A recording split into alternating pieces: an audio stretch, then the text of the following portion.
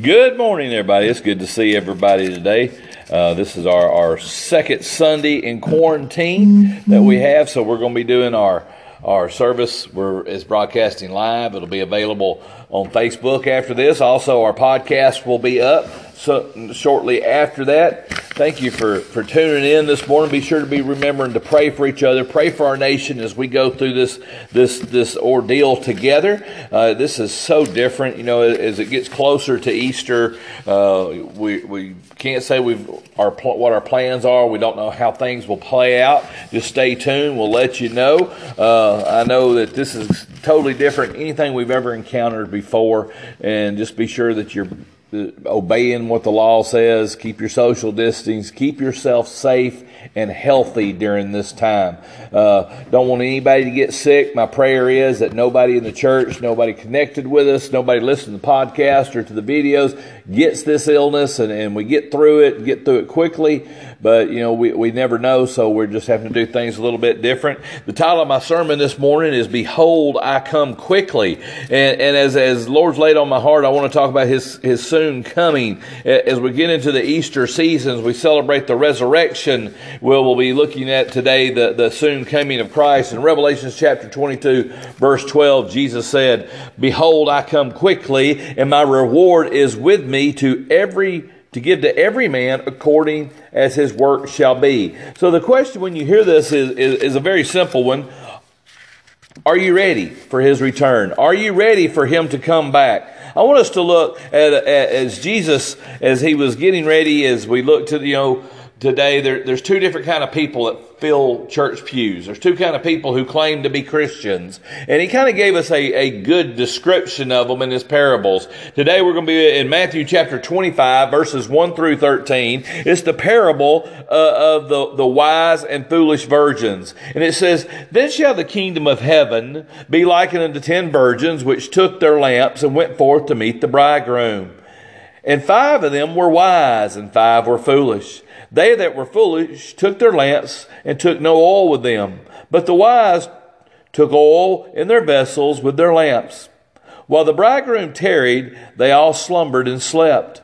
And at midnight there was a cry made, Behold, the bridegroom cometh. Go ye out to meet him.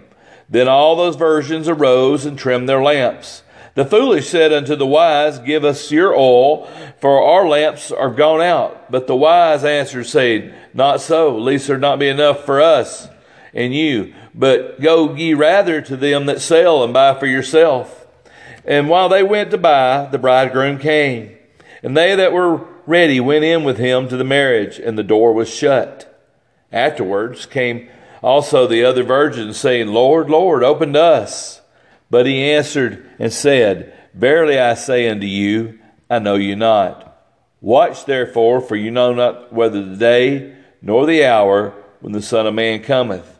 Here we see the parable of two people, one that was ready and one that was not. And today I have a question. Are you ready? You think about so many of us, we come and we know we've heard the things that Jesus is coming back. We've heard how the scriptures tell us, and we all talk about how this is the end times and how you can see it all around us as things go. And this virus is just a reminder of how things are going to be, how the Bible describes them in the book of Revelation, how it talks about, you'll hear of wars and rumors of wars, of famine and pestilence. So we see these things. So I got to thinking about these virgins, and I got to think about the 10 that were wise, or the 5 that were wise, and the 5 that were foolish. And so, do you have that wisdom like the wise ones had that for us that's found in the Word of God? The wise had it. They understood they needed to keep their lamps full of oil, and they were right. And the way they did things. Paul said in Romans chapter 12, verse 2, it says, And be not conformed to this world, but be ye transformed by the renewing of your mind, that you may prove what is good, acceptable, and the perfect will of God. If we're living as we should, if our life is right, then we ought to understand, like the wise did, we need to be ready. We need to be ready at all times. See, there are people who come and says, Well, I'm going to live like I want to. When I get older, I'll be able to be a good Christian. Christian. When I get a chance to, I will. I'm doing okay, but let me tell you, that is being more foolish. You don't have the things you need in your life like the wise ones did. The foolish, their wisdom comes from the world, and their priorities are wrong. John said in 1 John chapter 2, verses 15 through 17, listen to what he said. He said, "Love not the world, neither the things that are in the world. If any man love the world, the love of the Father is not in him. For all that is in the world, the lust of the flesh, the lust of the eyes, the pride of life is not of the Father, but it is of the world. And the world passes away, and the lust thereof. But he that doeth the will of God abideth forever." I like how John put that as he talked about that. Basically, you're going to love one or two things. You're going to either love God or you're going to love the world. You can come on Sundays. You could walk around saying all kind of things. But the truth is, what is your heart? How prepared is it? We look at the two different ones, and two went that night. 5 were not prepared. 5 were. They thought, well, I'll just lean on other people. I've seen a lot of people over times, Mama and Daddy were in church. Mama and Daddy sat in the pews, and so I'm going to rely on their salvation. You can't rely on their salvation. You can't rely on Mom and Daddy. You can't rely on your husband. You can't rely on your wife. You can't rely on your friends. Their salvation is not going to get you in heaven. It's what God is in your heart is the thing about it. So what is it? Do you have the pride of life? Do you have the lust of the flesh? Is that what leads you, or is it the Holy Spirit? It's bad that the 5 foolish and the ones that are foolish, that they might come to church every once in a while. Hey, I've been guilty of that. I've not been sold out to the Lord. I came just because I wanted people to think good of me. But I don't think we grasp what Paul said in Colossians chapter 3, verse 2, when he says, "Set your affection on the things above and not on the things of earth." Too many times, what our problem is we're thinking about things around us. I work and I understand that, and I like to have nice things, and sometimes that becomes your whole desire, the things you have. And what's bad is before it's over with, Satan will have you convinced that it's not just the things you have, but it's the necessities of life. God says He'll give you the things you need. He didn't say He gives you the things you want. So sometimes what we do is we look at the wrong things. And also look at the ones here in the story, and both of them in their life was instructions. They knew that the bridegroom was going to return for them. Just like today, we know that Jesus said He's coming back. Listen to what He said. Listen to His words. In John chapter 14, verses 1 through 3, Jesus said, "Let your hearts be troubled. You believe in God, believe also in me. In my Father's house are many mansions. If it were not so, I would have told you. I go to prepare a place for you. And if I go prepare a place for you, I will come again and receive you unto myself, that where I am, there you may be also." So He told us, He says He's coming back. He says, I've gone for a while. I'm getting everything ready. And one day I'm coming back. Who's He coming back for? He's coming back for the bride. He's coming back for the church. He's coming back for those who've accepted Him as their Savior. That's who He's coming back for. He says, I promised you that you're going to be with me. Just like the bridegroom in ancient times, in Jesus' times, the marriage would be set. The groom would go off. The bridegroom would go off. And he would prepare the place for the bride, so that when he came for the bride, their life would be ready. And the whole time, the bride did not know when He would return. She was to keep herself ready. She was to stay as possibly ready as she could, so that the day He returns, she would be able to go. It wouldn't be like, well, hey, before we go, let me get this right. Before we go, let me do that. It's like today. A lot of people think, well, later I'll get close. Later I'll do this. God's saying, no, you need to be ready at all times. Jesus says, I'm coming back. And, we don't know when. Jesus even told this. Listen to this in Matthew 24, verses 36 through 44. It says this. It says, "But of that day and hour knoweth no man, no, nor do the angels of heaven, but only my Father. But as in the days of Noah were, so shall also the coming of the Son of Man be. For as in the days that were before the flood, they were eating and drinking, marrying and giving in marriage until the day that Noah entered into the ark, and knew not until the flood came and took them all away. So shall also be the coming of man. So then he goes on, he said, 2 shall be in the field, 1 shall be taken, the other left. 2 shall be grinding at the mill, 1 shall be taken, the other left. Jesus said, you don't know, I don't even know when I'm coming back. So you got to be ready at all times. The parable here of the virgins, the wise were ready. The foolish thought, well, we can rely on somebody else, or we can go get ready later. But when the time comes, you've got to be ready then. You can't just halfway pretend. And what's so bad in the time that we live in right now, with everything that's going on, how many of us are staying ready for the return of Christ? How many of us are staying prayed? It's easy to slip into a routine when you're stuck at home. It's easy to slip into a routine when you can't go to the house of the Lord. But the church building might be closed. Yeah, this morning there's me and there's just 1 or 2 other people here operating the equipment for me. But that doesn't mean that church is no longer in session. Church is in your heart. Are you staying close to God? Are you worshiping? Are you praying? Are you singing praises to the Lord? Listen as he goes on a little. He gives in the same set of verses that goes on, he gives us the instructions we need. He says this. He says in verse 42 of Matthew 24, he says, after he tells you you don't know the time, he says, watch therefore, for you know not what hour the Lord do cometh. But know this, that if the good man of the house had known in what watch the thief would come, he would have watched, and would not have suffered his house to be broken up. Therefore be ye also ready, for in such an hour as ye think not the Son of Man cometh. Who then is a faithful and wise servant, whom is the Lord that hath made ruler over his house, to give them meat in due season? Blessed is that servant, whom his Lord, when he cometh, shall find so doing. God said, you'll be blessed if you're ready. So are you ready for the return of the Lord? You've been given the instructions to watch. You've been given the instructions to prepare. But it's like this. I've heard so many people as they come out with these things about the virus, and they'll say, well, it's a government conspiracy. No, listen, as Christians, we're to obey the law of the land. Law says keep social distancing. We can't come to church. That doesn't mean as today, hey, okay, I can't go to church. Well, I'm going to go hang out with all my buddies and all my friends and everybody else that I can possibly squeeze into one room.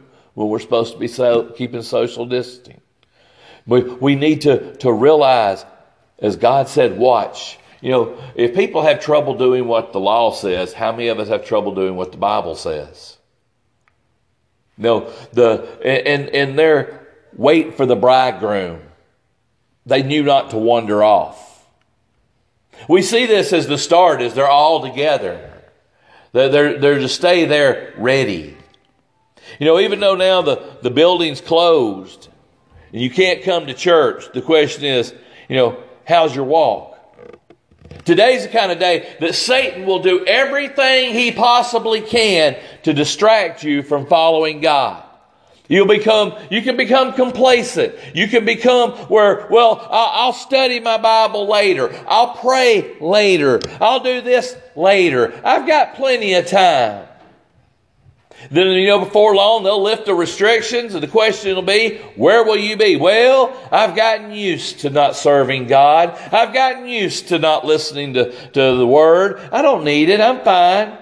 Satan works in mysterious ways, I guess is the best way to say it, or mysterious. That's the word I'm looking for. He works in different ways on every one of us. Listen to that. Paul describes the enemy we fight. He said in Ephesians chapter 6, verses 10 through 12, he says, finally, my brethren, be strong in the Lord and the power of his might.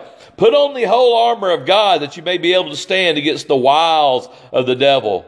For we wrestle not against flesh and blood, but against principalities, against power, against rulers of the darkness of this world, against spiritual wickedness in high places. When you listen to this description, you realize that our enemy is very strong. He knows all your weaknesses. He knows everything to exploit about you. He knows the how to get you best of all. I have a lot of friends, and it's sometimes, you might be like me, you ever get distracted by the butterflies in life? I'm going to go do this, but hey, what was that? Satan works with people like that. He does different things. The question is, will you fall or will you be blessed during this time? As we're away from each other, the Bible tells us that iron sharpens iron. And it's hard to stay focused on God when you're not surrounded by brothers and sisters in Christ. It's hard not to be where you need to be. Listen to this. The psalmist said in Psalms 1, verses 1 through 4, he said, "Blessed is the man that walketh not in the counsel of the ungodly, nor standeth in the way of sinners, nor sitteth in the seat of the scornful. But his delight is in the law of the Lord, and in his law does he meditate day and night. He shall be like a tree planted by the rivers of the water, and bringeth forth his fruit in season. His leaves shall not wither, and whatsoever he does shall prosper. The ungodly are not so, but are like the chaff which the wind driveth away." Here's the thing. During this time when we can't meet in God's house, during this time when you can't be as close as you want to be around other brothers and sisters that you need, how will you end up? Will you be strong like that tree that's planted by the water? Will you stay in the Word? Will you stay on your knees? Will you stay with God the first thing in your life? Or when all's said and done, will you be like the chaff that the wind blows away? Some of us will never return to the house of the Lord again. Some will come back stronger. It all depends. How do we handle things such as this? The last thing I want to look at is this, about the two people here. They needed to endeavor to keep the bridegroom first in their life. See, because here the bridegroom had been gone for so long, preparing that place, that they weren't ready. Some of them weren't. How are you doing? What's your focus today? For many, the focus is on worry. And that becomes what you concentrate on. John said in 1 John 4:18, he said, "There is no fear in love, but perfect love casteth out fear, because fear has torment. He that feareth not is made perfect in love." So you don't need to have that worry. You just need Christ. God is love. It is everything about it. Without Him, you're going to worry about the numbers. You're going to worry about everything. What's going to be bad is there'll be people who'll be so caught up in worry that they'll never return to what they were before. Do you have that perfect love of Christ? To be a wise, you need to be like the wise. We need to be focused. Focused on His words. The psalmist said in Psalms 55:22, "Cast thy burden upon the Lord, and He shall sustain thee. He shall never suffer the righteous to be moved." He's coming back. Are you ready? I want to pray that I want to share one more thing with you before we go this morning. Heavenly Father, Lord, as we go through this, you've told us we don't know the time, we don't know the day, but you are going to return. Father, as a nation and the world is gripped in fear, we see the stage is set for your return. You've told us that many would come and claim to be the Messiah, and Lord, that might happen sooner than we think. Lord, we know that things were to get bad, and they seem to be getting badder and worse at a record rate. Father, all we can pray is for you to come quickly. Father, I pray for the church. Lord, I ask you to help us to maintain, to be the wise, to follow you. Heavenly Father, draw us closer to you during this time. Lord, I know Satan will do his best to pull people away, But Father, I pray you help the church. You help us that listen to you and love you, Lord, to be more what we need to be. For there is a time coming that we need to be your witnesses. Lord, help us to be what you would have us to be. For those who are struggling this morning with worry and doubt, Lord, I pray for a special touch for them. For those that are sick, Lord, I pray you physically touch them. Lord, for our families here that feel isolated, Lord, let them feel your spirit and your love during this time. Thank you for all that you do. In the Lord's name I pray. Amen. I want to share one last thing with you.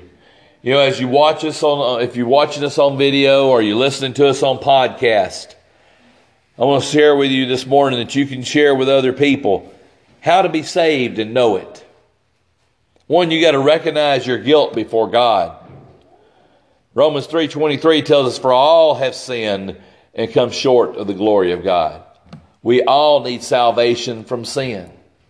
There's not a person here that doesn't do it. Second, you need to repent from that sin. Luke 13:33 says, except you repent, you shall all likewise perish. We all need to turn from the sin to God and get away from it. Then you need to receive Christ. And John 1:12 says, but as many received him, to them he gave the power to become the sons of God, even to them that believe on his name. We receive the person of God personally. It's not something that's fake. It's a personal thing. Then you need to rejoice in assurance. Listen to this, if you don't listen to anything else. Romans 10:23 says, for whosoever shall call upon the name of the Lord shall be saved. It simply take God at his word and know that you're saved.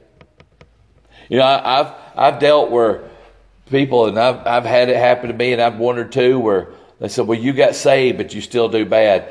Becoming saved does not make you perfect. It makes you forgiven.